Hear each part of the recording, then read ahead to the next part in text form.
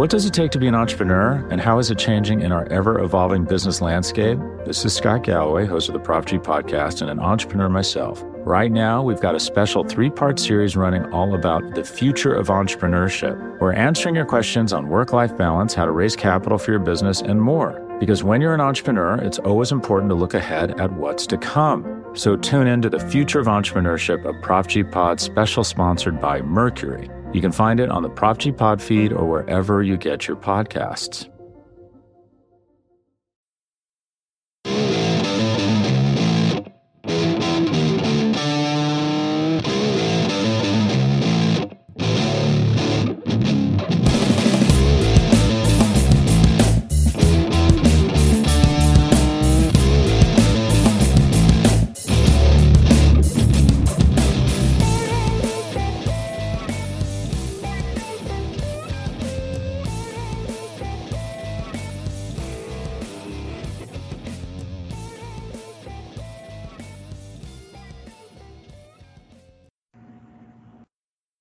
Hey guys, what's going on? This is Thursday evening in a fine, cold week here in Georgia in November.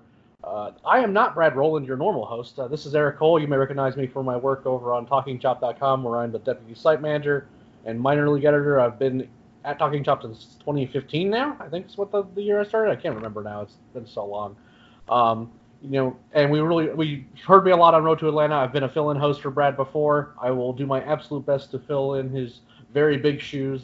He does a great job each week, but because of the nature of how today went and what he had going on, he unfortunately wasn't able to join us tonight. But joining me this evening is one of the few folks at this point. Well, I say few. There's actually been a lot of people who've been around there for a long time now, but Scott's probably been there the longest. One Scott Coleman. Scott, how are you, man? I'm good, Eric. I got to be honest, I wasn't expecting when the day started to do an emergency podcast with you, just, based on the glacial pace that the offseason has gotten off to so far. But we knew we were going to get some action with the qualifying offer, but of course, with the decisions on those. But I didn't really think they were going to sign Will Smith either. So it should give us a lot to talk about. Yeah, it's kind of a wild day. MVP announcements were coming out. We knew that the Braves were going to get some votes, and everyone knew that Josh Donaldson was going to decline the qualifying offer. We're going to talk about that first before we get into this Will Smith stuff. Obviously, the Braves did sign Will Smith, the reliever from the Giants, the best reliever on the free agent market, kind of out of nowhere. Signed him to a 3-year deal. We'll dig deep into that. I will say that there is a particular individual who's really happy to have you on the podcast. Joe Carson keeps making digs at me every time that I'm on the podcast and you're not. So if you would be so kind as to make say some nice things or some mean things, I guess those will work too, about his Cal Bears, I would greatly appreciate it. Just so he can get his Scott fix for the next couple weeks or so, or when next time this gets recorded and you're on. So those are the two big news items we're going to talk about in this podcast. We're not going to get into a lot of big projection type stuff. The plan was for the lineup preview to happen next. That was going to be the next podcast that was done. But unfortunately, with the way this is happening, we're going to push that back, and we're going to talk about the lineup on a different week. Myself will be on, Scott, or even someone else will be on to talk with Brad about projecting the lineup and kind of what we think and what we don't think about it. But this is going to be a shorter podcast, and it's going to be strictly about those two items. We're going to talk about Donaldson first before we kind of really the Will Smith stuff requires kind of a deeper dive. But I do want to give some time to Donaldson declining the qualifying offer. This isn't a surprise that he declined the qualifying offer. I did have some people tweeting at me saying that, this means that there's absolutely no chance that that Donaldson resigns now that he declined the qualifying offer. I don't think it changes a thing.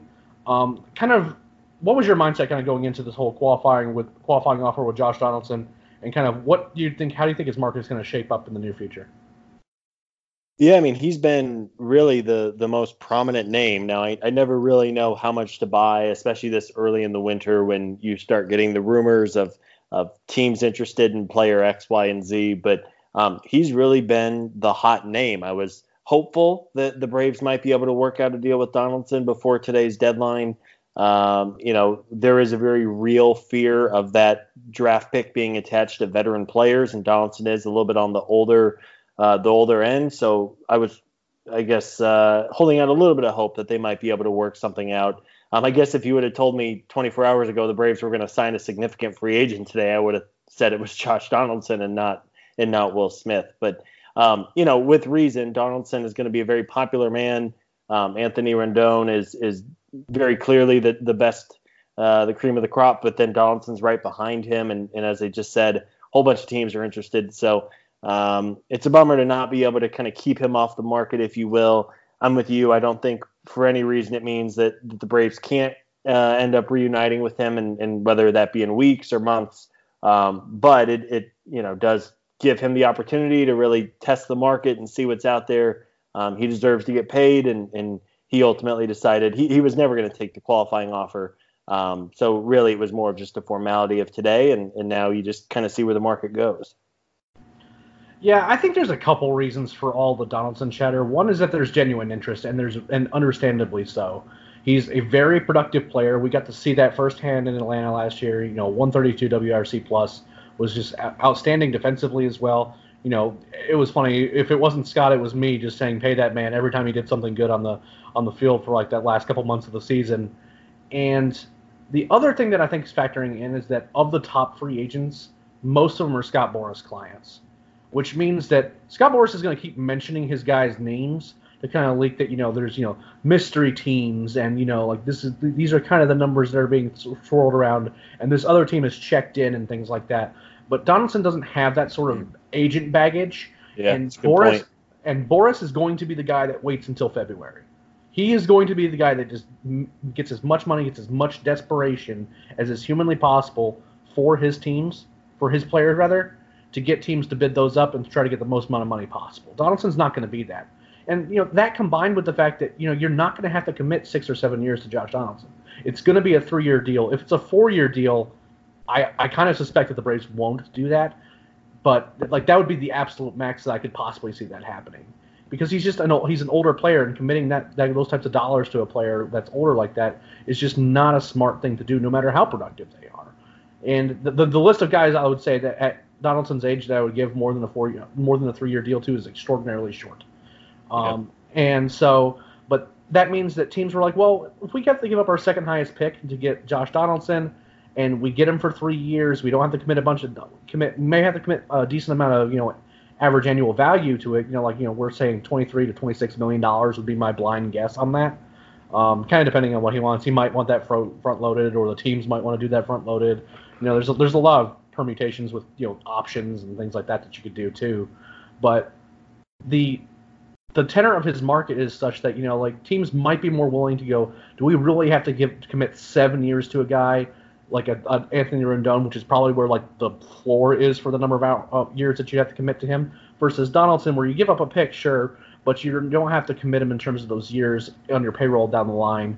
And that means that there's some contenders with some shorter contention windows that might be more interested, rather than locking up a guy for 7 years when you might only be good for 3 of them. Yeah. We've heard a couple names. The Rangers have been they have the new ballpark, and they desperately want a name that people would actually recognize for that roster. And then 2 other NL East teams have been checking in on him. So it's been an interesting sort of early rumor mill for him. Well, and it helps his case too that a lot of teams that are expected to spend this winter have needs at third base. I mean, you mentioned the Phillies. Phillies haven't had great third base play the last few years. If the Nationals lose Rendon, they obviously have a gigantic hole there. You mentioned the Rangers. Maybe a team like the Angels want to get in if they miss out on some of the bigger name players. Those are all teams that are expected to spend, and it's not like they have a superstar at third base and they have no need for Donaldson. So everything is kind of going in his favor right now as far as the market goes. Now, of course, that can change in a hurry, and all of a sudden, if he waits too long, he can be out of suitors and maybe doesn't get as much money as he does if he jumps on an early offer. But I do think he's somebody who will end up signing sooner rather than later. Yeah, I think that it's fair to guess that he would sign before the winter meetings. I'm not saying it's going to happen next week, but maybe before the winter meetings. Again, he's already done that. He's already been a guy that's acted early in his. He could have gotten more money elsewhere. He could have gotten more years elsewhere last offseason. But he seems like a kind of guy that will pick the team that he wants to be on, and then not have to worry about the constant protracted negotiating process of the winter, throughout the winter. That could easily change. His market could get so busy and so productive that maybe he's like, well, if I keep waiting another month, I might get another $10 million out of this. And, who would blame him, honestly?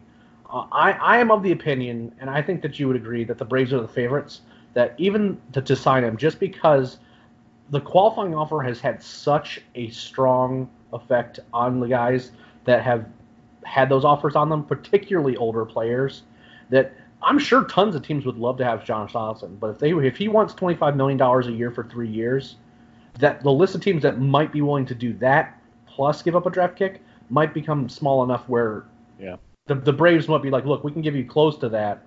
We don't lose the draft pick. You don't have to worry. And plus, you know where you're appreciated here. You have a role here. All the training staff, which was an important consideration from him last offseason. I guess I wanted to ask you, when the dust settles after all this, what do you think Josh Donaldson's deal looks like? Don't have to necessarily predict the team, because that gets a little squirrely, and we've kind of gone on record saying we like the Braves' chances, but it's definitely not a given. But what deal do you think he ends up getting?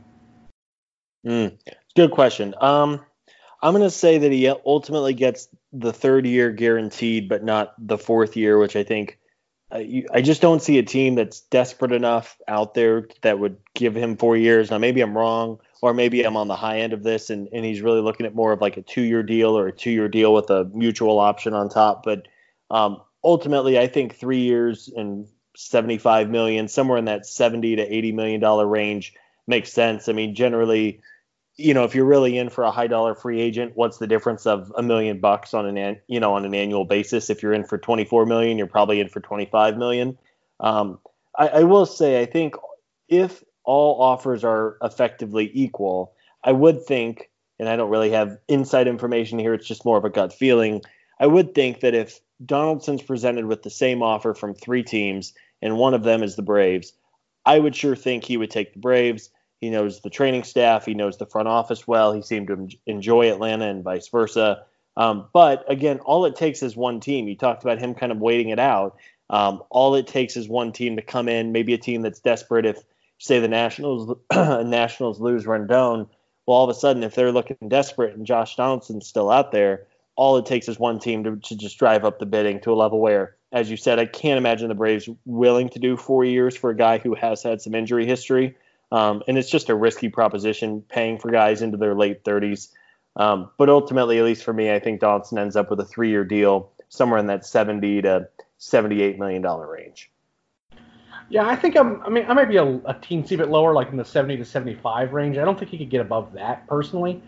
The one thing that I think could reasonably happen, especially if it's like a sweeten the deal type contract offer, and whether it be the Braves or elsewhere, is if there's a 4th year, but it's a vesting option. One where he has to hit certain escalators, a certain number of plate appearances, sure, maybe a certain number of production. That would make some sense to me. It protects the team a bit, because if a guy hits certain escalators and and those escalators are, it's not like 200 plate appearances or something like that. But if he puts in like real production that last year, then maybe that 4th year isn't the end of the world to have to end up just so that way you can ensure that you have him for the 3 years that you really want him. Again, that's possible. I don't think it's outside the realm of possibility that some sort, again, a mutual option for a 3rd year or a vesting option for a 3rd year could potentially be, possible as well, depending on how much money that vesting option would be to kind of entice him. Now, again, backloading deals with heavy options or weird options, there's a history of those not working out particularly well on both sides. It's kind of a really erratic sort of thing. So I think it's entirely possible that 3 years seems the most likely, but once you get above that, I think if an offer of over 3 years happens, I think the chances of the Braves signing him becomes much less likely.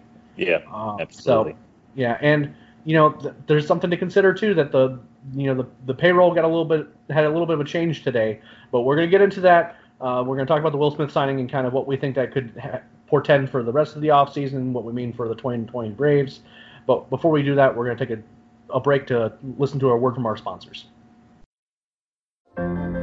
What does it take to be an entrepreneur, and how is it changing in our ever-evolving business landscape? This is Scott Galloway, host of the Prop G podcast and an entrepreneur myself. Right now, we've got a special 3-part series running all about the future of entrepreneurship. We're answering your questions on work-life balance, how to raise capital for your business, and more. Because when you're an entrepreneur, it's always important to look ahead at what's to come. So tune in to the Future of Entrepreneurship, a Prop G Pod special sponsored by Mercury. You can find it on the Prop G Pod feed or wherever you get your podcasts.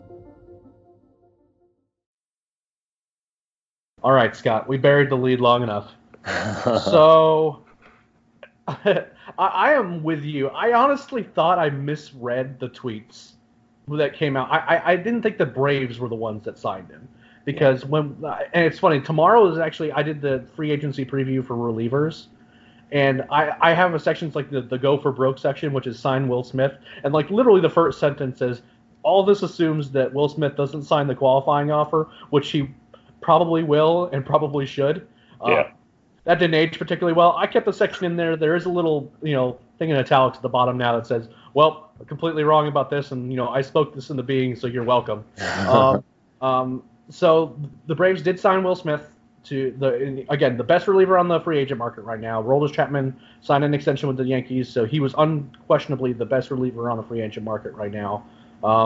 It was announced as a 3-year deal for $39 million, but there is a club option for the 4th year, and there's a $1 million buyout. So functionally, it's a $40 million a year, 3-year, $40 million deal with an option for the 2023, I think is what the year is, and it's $13 million. Every year's for $13 million.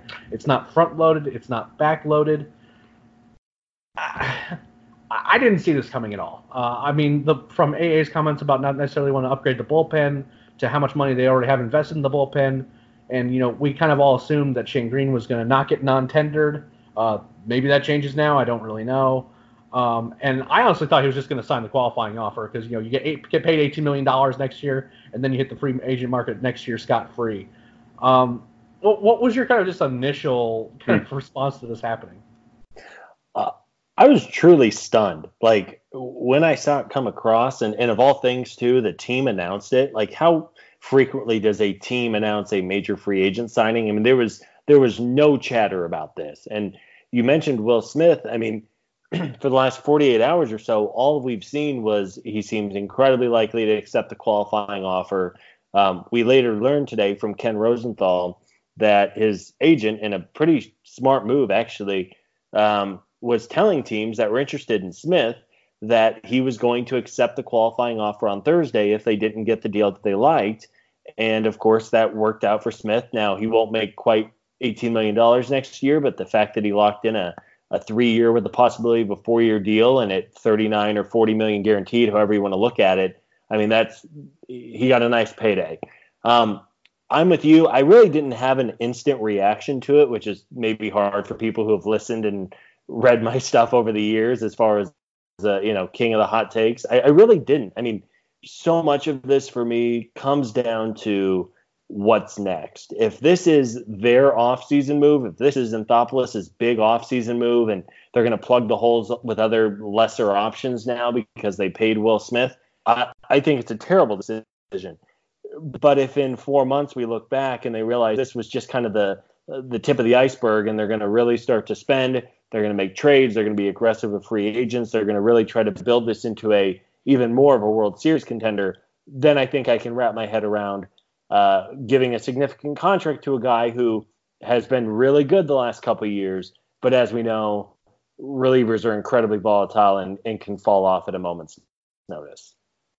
Yeah, I think it's worth giving some context I'm not sure how many of our listeners are fully cognizant of Will Smith just because he's played for a pretty bad Giants team the last couple of years. But and this is a guy that started 10:30 in Atlanta. Yeah. Yeah, thanks to you, Scott, for being able to cover those recaps when those things happen. Because not many of us are signing up to have to stay up till 1 a.m. to recap Giants games. So big ups to you. But this is a guy combined over the last 2 years has been one of the best 12 relievers in baseball. At least in terms of Fangraphs WAR, he's hit total. It's been 3.2 F WAR over those 2 seasons, which for a reliever is pretty significant. 2.66 ERA over that span, striking out around 13 batters per 9, walking less than 3 per 9. I'm sure that some folks, out there in the listening world is going to be excited to hear that he's not a guy who walks a ton of players. But the context that you provide is important because there's a lot of moves, and we felt the same way last offseason. that in a vacuum are good moves. Like the Nick Markakis deal is an example of that. And we are very famous, and all three of us have been guilty of it, of this not being a fan of how the Braves have used Nick Markakis and what his role has been on the team.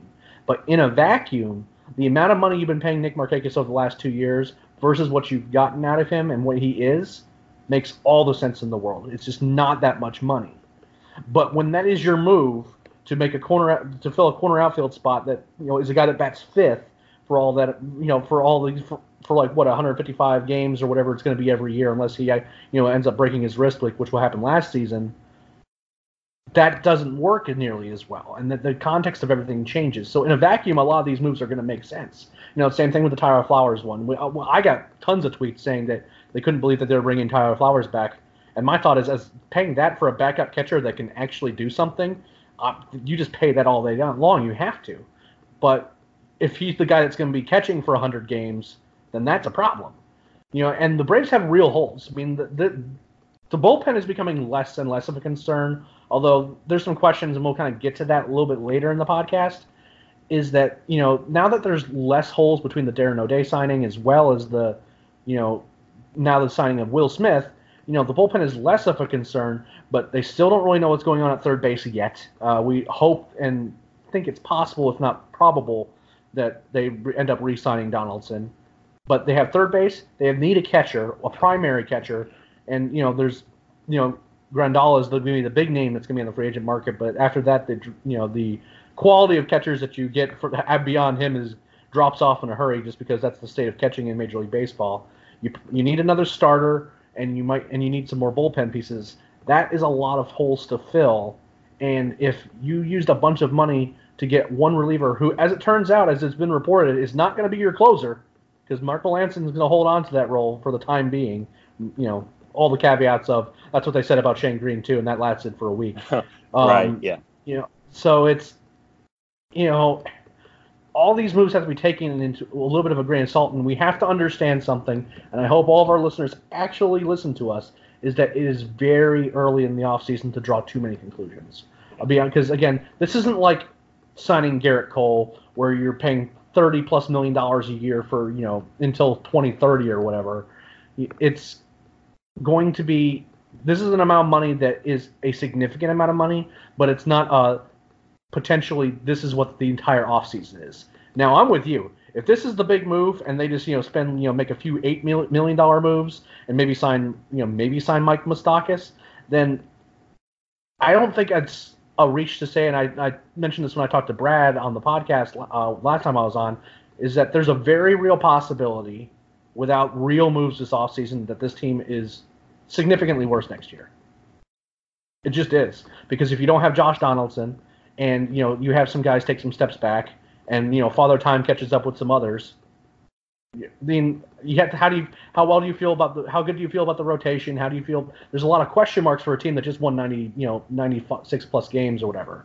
It's a tricky thing, and I'm hopeful that this isn't the only move that they make this offseason, or at least the most high profile one, because if that's the case, the rest of the offseason is going to be brutal, on multiple respects, particularly on social media, where everyone's going to be wanting to set SunTrust Park on fire.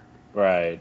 I mean, for me, the way I kind of look at it, if you're looking for the optimistic take or the glass half full take, after seeing 2 full off seasons and 2 full seasons with this new front office, I have a really hard time believing for a front office that didn't sign a single reliever last year, and for really just an organization that has never spent money, whether it was Frank Wren or John Coppola, John Hart, or Anthopoulos, Atlanta has not been a place where free agent relievers go to cash in, right?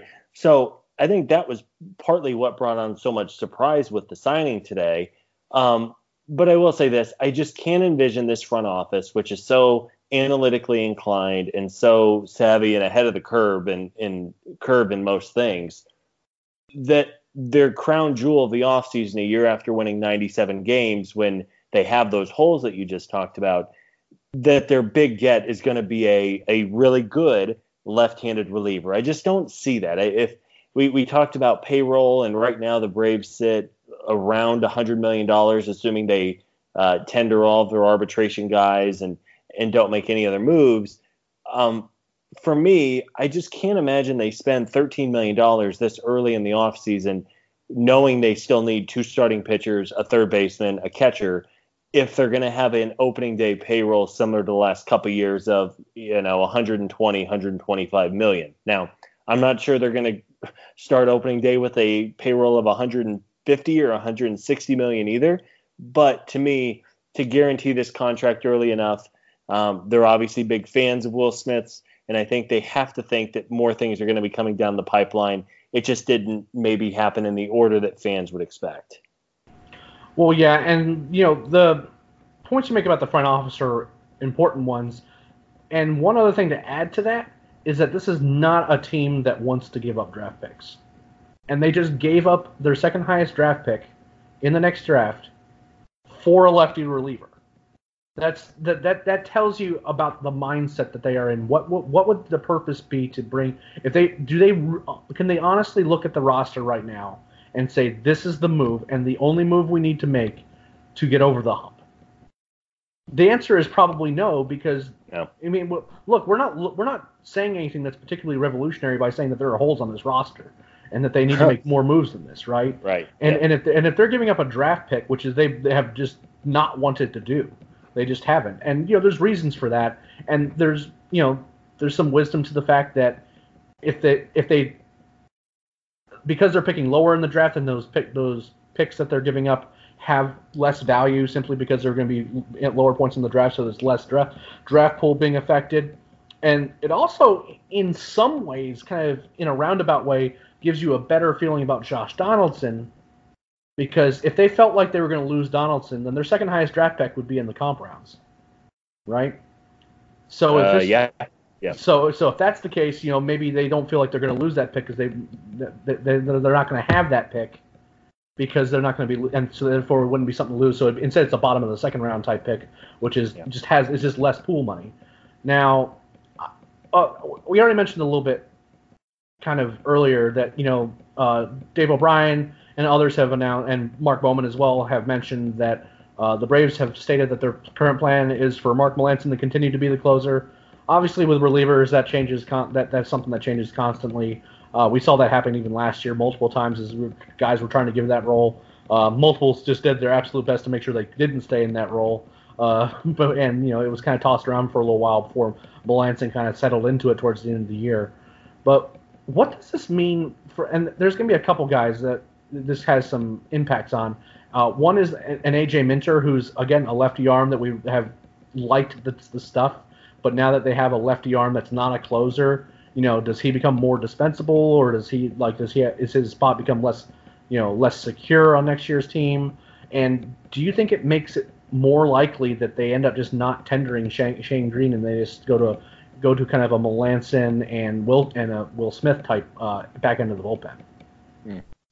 That's kind of the big question now. I know, I think last year's, and maybe I'm giving too much credit to what happened last winter as far as the non-tendering thing goes, but they tendered basically every player last year. And because it's a non-guaranteed deal, you can bail on these guys and only pay them like 10% of their arbitration salary up until like 3 weeks before the season. So, of course, Adam Duvall famously last year. So for me, I don't really see an upside to non-tendering Shane Green right now. You could still bail on him in the middle of March, in the middle of the spring, and only have to pay him like $1 million. If for some reason he's really struggling or doesn't look good or would happen to get hurt, you're not really on the hook for the $6 or $7 million he's expected to get in arbitration. So for that reason, I think they tender Green. I just don't see a reason not to do it. But you talked about the bullpen. I am of the bullpen philosophy that you can never have too many good bullpen arms, right? Like every year we see the natural volatility, the turnover. You think you have a good bullpen, and then you're 6 weeks into the season and you're like, oh my God, who's going to throw the seventh inning tonight? So my hope is that the Braves have a legitimately good bullpen that they can rely on. It's easy to forget. There was a time in early August where the Braves legitimately had the worst bullpen in baseball. I remember vividly going on Fangraphs and looking at something, it was after, I think it was the night that Melanson gave up like 8 runs to the Marlins and they lost in unspeakable fashion. Like, I think they legitimately had the worst bullpen ERA, or maybe the worst bullpen FIP, and the lowest team WAR of relievers, worse than like the Baltimore Orioles and the Detroit Tigers. So I get why the Braves made this move. I don't think they want to be in a similar situation next year where they're having to piece by piece the bullpen, and every night you're not really sure who's going to throw the 7th, 8th, and 9th. But ultimately, there are going to be some decisions to make. It is something now. Before, I think 24 hours ago, we would have said it's a sure thing that they tender Green just because they don't have a ton of proven bullpen options. I still think they tender him for the reasons I just outlined, but I guess now it is a little bit more of a decision for the front office. Yeah, and I think that my feelings are very similar to the Julio Teheran decision, right?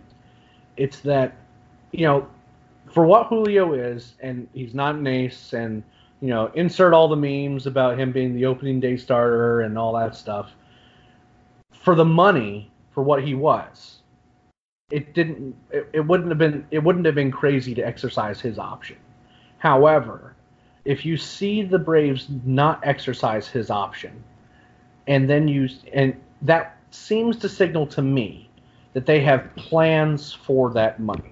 And that means an upgrade of like a significant amount of spending elsewhere. Because they have some money committed to this next season, but it's not what I would call a crazy amount of money. Obviously it went up a bit today just because of the signing, but it's kind of one of those things where if you don't retain Julio, then does that mean that either you think you can sign him back for a lesser amount, which is still possible. I think there's going to be a team that gets close enough to where he wants to be, where he's going to end up signing elsewhere.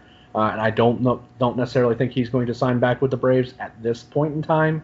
Not a crazy notion, but one that is something to kind of monitor, I guess. But it's the same thing with the Shane Green decision now. Because you have Melanson, who, again, Father Time's undefeated, but he looked really good for the most part, with a few notable exceptions. He looked really good in the role that he was in, and he just was a really steady presence, and he seems like a really good locker room guy. There's a lot of reasons to keep the guy around, and more importantly, he's also getting paid a whole lot of money, so you can't just non-tender him. If you were going to non-tender a reliever just to save money, he'd be it, because he's going to be really expensive next year. But in Shane Green's case, the decision to come down to whether or not non-tender is whether or not you feel like you need that money to spend elsewhere. And if that's the case, and you've also non-tender, and you've also not exercised the option on Julio Teheran, it makes me think that there's a big expenditure coming somewhere. Now, again, there's a lot of ways that could go, and obviously we're not just talking about free agency here. I mean, a trade for a significant contract, and I'm not going to mention the names that are out there as possible options, because the instant that I mention those names of these big trade targets of guys who are incredibly good and getting really expensive in their last years of arbitration, it's going to start rumors and it's going to start speculation that I'm already getting enough of that I don't need in my life at this moment. But yeah. my point is that it keeps those options open if you do non-tender him. But I tend to agree with you, is that it would be a weird move to me to sign Smith and then non-tender Green, unless it was like under a very specific set of circumstances.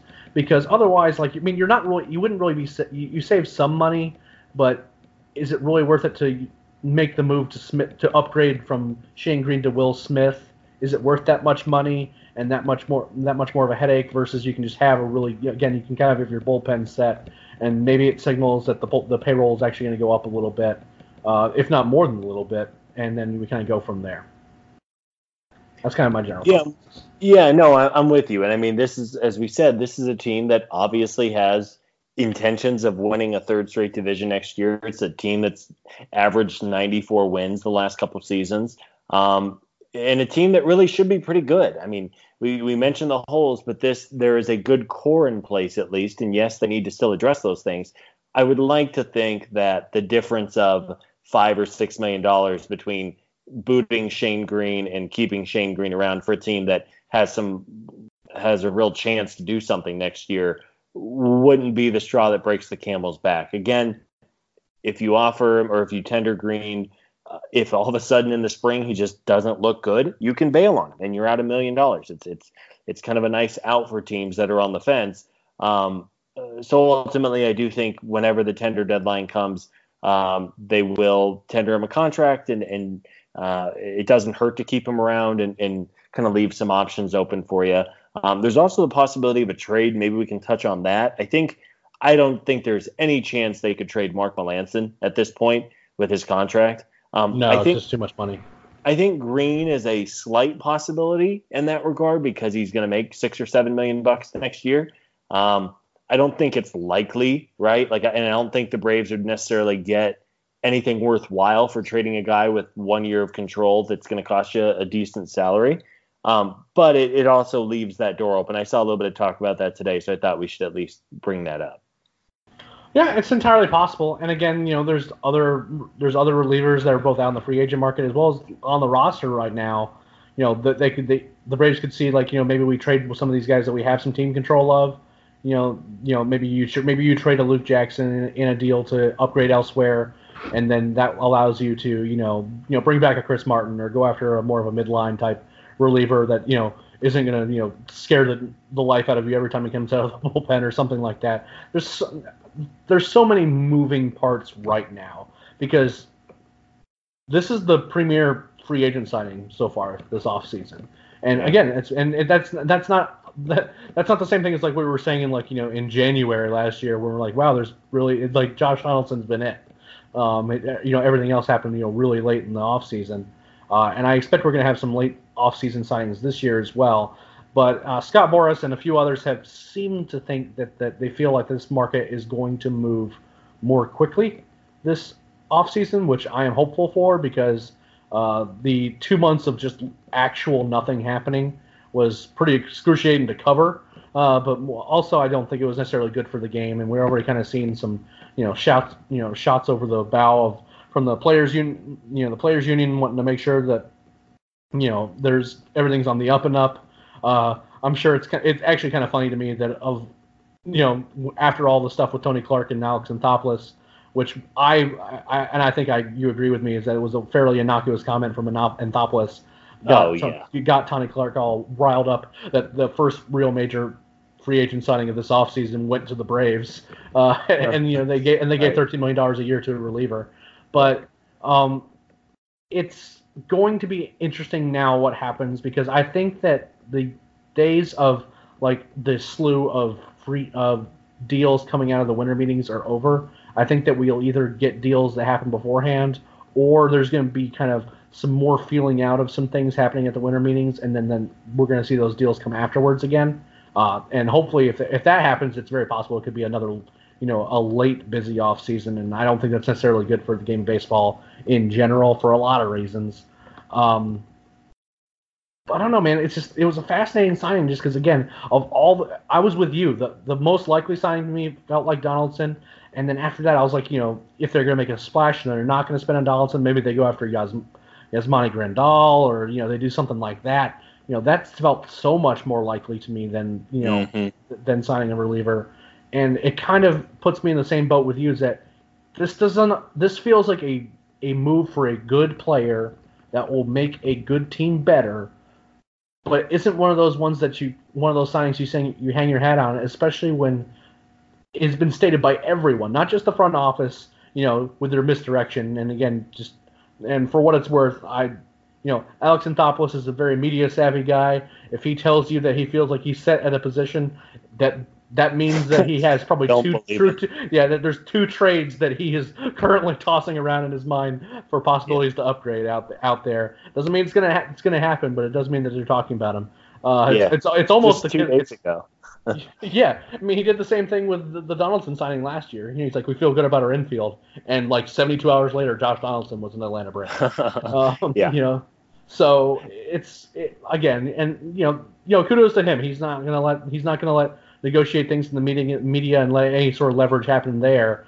He's going to kind of force those of us just to continually keep shouting about the things that we feel like need to be fixed. Yeah.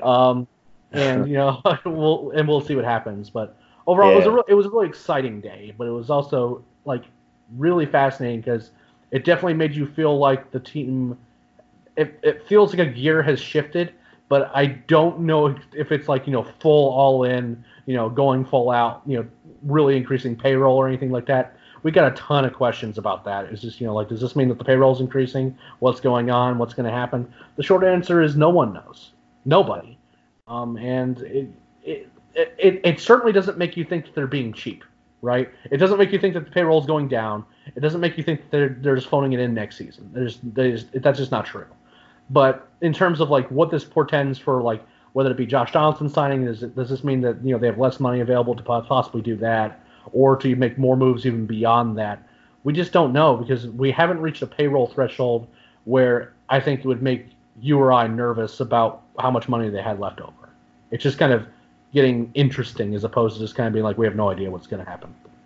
Yeah, absolutely. And, it's November 14th, almost November 15th. So as you said, there's 3 or 4 months left in this offseason. So I wonder how this would be received if this was a deal that was done like in late January, after the Braves had added a legitimate third baseman and added a starting pitcher or two and a catcher to pair with Flowers, and then kind of view the addition of Will Smith as more of an, cherry on top to a good offseason, versus just no one really expected this. Or if you did expect it, you probably didn't expect it to happen this early, right? 2 weeks into the offseason. So I think it's important to remember there's a long ways to go. Who knows what they're ultimately going to spend?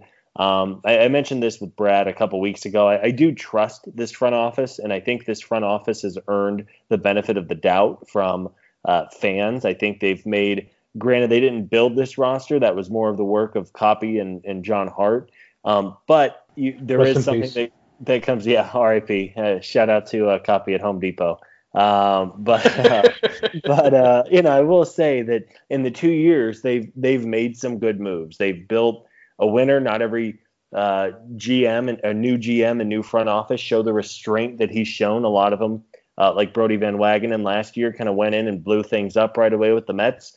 That is the opposite of what Anthopoulos did in his first winter. Last year, we know what he did. Maybe didn't go wild, but the big move he made paid off with Donaldson. I'm hoping, and I think I'm more optimistic than not, that Will Smith is not going to be the biggest name player the Braves add this winter. But I do think it is worth mentioning that he obviously knows what he's doing. The front office knows what it's doing. And it's, at the end of the day, the Braves got better today than they were yesterday. And I think when we really start to evaluate deals and the money and the draft pick compensation and all that, I think you can overlook just the player, frankly. And what we don't want to lose sight of is just how good Will Smith is. Now, is it a guarantee that he repeats his performance in San Francisco and Atlanta? No. But he is a Georgia guy. There's no reason. There's really nothing, if you look at his profile, to suggest he's about to fall off, or there wasn't a velocity dip or any extreme usage or anything like that. He did have Tommy John surgery in 2017, which is something we didn't mention, or at the end of 2016. So in theory, his arm should be pretty fresh.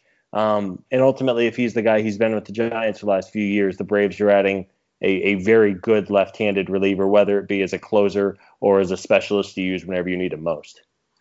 Yeah, and again, you mentioned the profile. I mean, he's not a guy that's throwing 98 right now, so you worry about the laws of physics, taking their toll again. I mean, he's a guy, he throws 93. He's a four-seam slider guy, and he gets tons of swings and misses on that slider, strikes out a bunch of guys, doesn't walk a lot of guys. It's not pure gas, and you just hope that it lasts long enough, until his arm falls off type thing. He's a guy that seems to really know how to pitch with the pitches that he has. And again, the profile's a good one. He is a good player, and he made this bullpen better. That is 100% true. And I agree that it is worth trusting this front office. I do hope, though, that what they don't do is they add him. Let's just say they add Mike Moustakas, just for the sake of argument, that's like the third baseman that they end up getting. And then they say, we're going to save money for the trade deadline again. Brad has a stronger line on this than I do, in terms of like how strongly he feels about it. But, basically punting on the first half of the season when there's actual additions that you could make to the roster that would give you potentially similar production and make your team better for that first half it's a really tough thing for me to get behind. And I hope that, sure, you should save some payroll to make some moves because something's going to happen in the season. Someone's going to get hurt, someone's going to be bad, and you're going to have to make a move to do something. But when you save a ton of money to try to hope that at the trade deadline the pieces that you need will be there, so that you can finally fix problems that you've had for 3 months, that's a little bit tricky. That's a little bit tougher for me. You mean you don't want to watch the 2019 Braves bullpen do it again, and especially before they made all those trades? That wasn't enjoyable for you? Chad Sabatka was like third, or I think he was like fourth on the team in appearances in 2019. Yeah. That something like that where you have a guy who's just not productive, not getting the job done. You can't have a bullpen situation like that, and it doesn't look like that's going to happen for what it's worth. I mean, Darren O'Day is actually a real person now. Yeah, he looked good. Seems well rested because we didn't see him in a uniform until the last 2 weeks of the season or whatever it was, and it's the bullpen should be pretty. Looks like the bullpen. Assuming what we think that Green will get tendered, and that you're going to have Green, you're going to have Will Smith now, and then you're going to have Melanson. Everything points to the bullpen being a strength. And there's a thought, right? Yeah. We're sitting here in the middle of November and saying, hey, between bullpen, the rotation in the lineup, the bullpen is probably in the best shape. I mean, when was the last time you could say that about any Atlanta Braves team, let alone this one? Well, I mean, the last time I remember having a lot of confidence was the O'Flaherty, Venters, Kimbrel days. Those were fun. I mean, those games were actually over when it got to the bullpen. Unfortunately, Johnny Venters' arm did not survive his usage because they ran him out there a lot. 4 surgeries later, he wasn't able to he finally had to call it a career. By the way, hat tip to him. I mean, he tried his absolute best, and I really wanted him to continue pitching until he was 50. Despite everything he went through, but unfortunately, it didn't really work out. But that was pretty much the last time that the bullpen was really good. I mean, there was times where Luis Avalon had a really good year, and there were some bullpens that were pretty decent, especially when Kimbrel was still around. But I mean, this bullpen looks pretty good. I'm not saying it's the best in the league or anything like that, but the bullpen looks good, and the top of the lineup looks good, assuming Freddie comes back healthy and all of that. But the bottom half of the lineup has some real questions, particularly if we have an outfield that consists of Acuna plus Nick Markakis and Ender Inciarte, who, to say that they are questionable offensive choices at times is an understatement. And then you have guys like Dansby that you're counting on to come back and things like that. The bottom half of the lineup is going to need some work, and you need a catcher that can be at least reasonably productive, and you have holes in your rotation, and you could still always use another reliever or two, because as you said, you can never have enough of them. So I don't know. Yeah. This is a fascinating start to the offseason, and one that I didn't anticipate. And it kind of I don't know if it answers any of the questions that I had about this offseason. If anything, it might raise a couple other ones, but it definitely was a really entertaining and fun way to start the offseason for sure. Yeah, I mean, I said just last night that I had kind of given up trying to figure out what exactly the Braves were going to do, right? We generally have, and I think, all people do, not just us, all people have a general idea of what they're going to do. And signing Will Smith to a 3-year deal and jumping ahead of everybody on the free agent market today at the end of the GM meetings was not high up on the list of things. If you would have told me yesterday, yeah, they're going to ink Donaldson or Moustakas or Grandal or one of those guys, I would have said, oh, sure, that makes sense. But again, it's not like we're against the addition of Will Smith. He's a really good reliever. I just don't think anybody was really expecting it.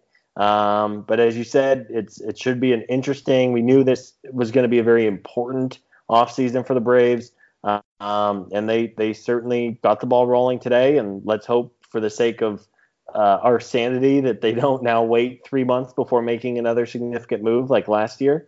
But ultimately, I do think we're going to see, you touched on the free agent market moving a little bit better this year. I'm hopeful from a fan perspective that happens and the Braves continue to be active across the board. Yeah, and I think they will. It's been I get, if I had put odds on Will Smith being a free agent period after today, I would have put it at 20%. I thought there was an 80% chance he was just going to sign his qualifying offer, because that kind of money in a 1-year deal for a reliever. I mean, if I was him, I would have signed it. and that only the 20% would happen is if he had a guarantee from another team that even with draft pick compensation attached to him, that he was going to get the money that he wanted.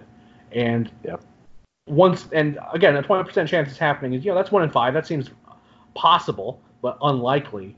And that the Braves are going to be the team of all teams that gives up a draft pick to sign a lefty reliever, long odds. So again, really kind of exciting day. Well, Scott, I've taken enough of your time, and honestly, we've milked enough content out of a late night podcast. About only a couple things happening, but they were two fairly important ones. So really appreciate you taking the time. You have anything else? You have anything coming up on the site or anything that you're working on right now? Before I let you go. Nothing coming up. We finished up on the site the player year in review for all of them, so I did a couple of those. So be sure to check those out, and we have a couple of great reaction pieces to the Will Smith signing as well, on top of the Donaldson decision. So be sure to check that out as always on the site. And thanks to everyone for listening. And make sure you follow Scott on Twitter. He's a great follow. It's not just Tiger memes, I promise. I mean, it was for a good chunk of the season, it was a lot of Tiger memes, but there's also a lot of fun baseball talk happening. You can follow him on Twitter at Scott Coleman 55.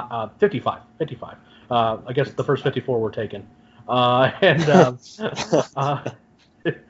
We really appreciate you guys. All the support for all the podcasts that we've been doing has been amazing. We really love doing these. It's a lot of fun. If for no other reason that I really get to enjoy these when I fill in for Brad, because I don't get to talk to Scott very often. Him living in Arizona, so we get to talk baseball. The playoff podcasts were a lot of fun too. So we really enjoy doing these. I love talking to Brad. It's kind of every 2 weeks. I just kind of feel like I have an itch to get back on the show to talk baseball with him. So it's a lot of fun for us, and we hope you guys enjoy it. And until next time, I'm sure that there's going to be a show. I don't know if it's going to happen this Sunday now because of the emergency podcast. I'm sure Brad will announce it. And make sure that you send all your Ozzy Albies related trade proposals, his tweets to his way, just so that you know. It is. Well, you have to make sure he has to know that, one, that I was on the podcast, and two, that people are listening. And if he doesn't get tweets about Ozzy Albies trades, then I feel like that's a barometer, kind of like the Nielsen rankings. You know what I mean? Like I only got 9 Ozzy Albies tweets, Eric. We didn't have the listenership that I wanted. So make sure you send tweets Brad's way, or at least thank him for all the hard work he does. He puts in a ton of work on these podcasts, and I'm happy to fill in where I can to kind of give him a little bit of a break. And he's in the middle of doing Hawks coverage right now, so make sure you give him some love. You can follow him on Twitter at BT Rowland. You can follow myself at Leprechaun with a K. A lot of baseball talk, mostly the minors. Lately, it's been kind of a little quieter just because the Arizona Fall League was a fairly tame process this offseason. But we are going to have prospect lists coming out at the end of the year. Late December, early January is when that rolls out, where we do the preseason list once we kind of hear back from some folks and kind of see where we want to rank guys, and we fight amongst each other before we can actually get the list out. Thanks so much. We have again, make sure you read those player reviews. We have those free agency previews, and before long, the winter meetings are going to be upon us, and we're going to have some more things to talk about. So thanks again, guys, and until next time. What does it take to be an entrepreneur, and how is it changing in our ever-evolving business landscape? This is Scott Galloway, host of the Prop G podcast, and an entrepreneur myself. Right now, we've got a special 3-part series running all about the future of entrepreneurship. We're answering your questions on work-life balance, how to raise capital for your business, and more. Because when you're an entrepreneur, it's always important to look ahead at what's to come. So tune in to the Future of Entrepreneurship, a Prop G pod special sponsored by Mercury. You can find it on the Prop G pod feed or wherever you get your podcasts.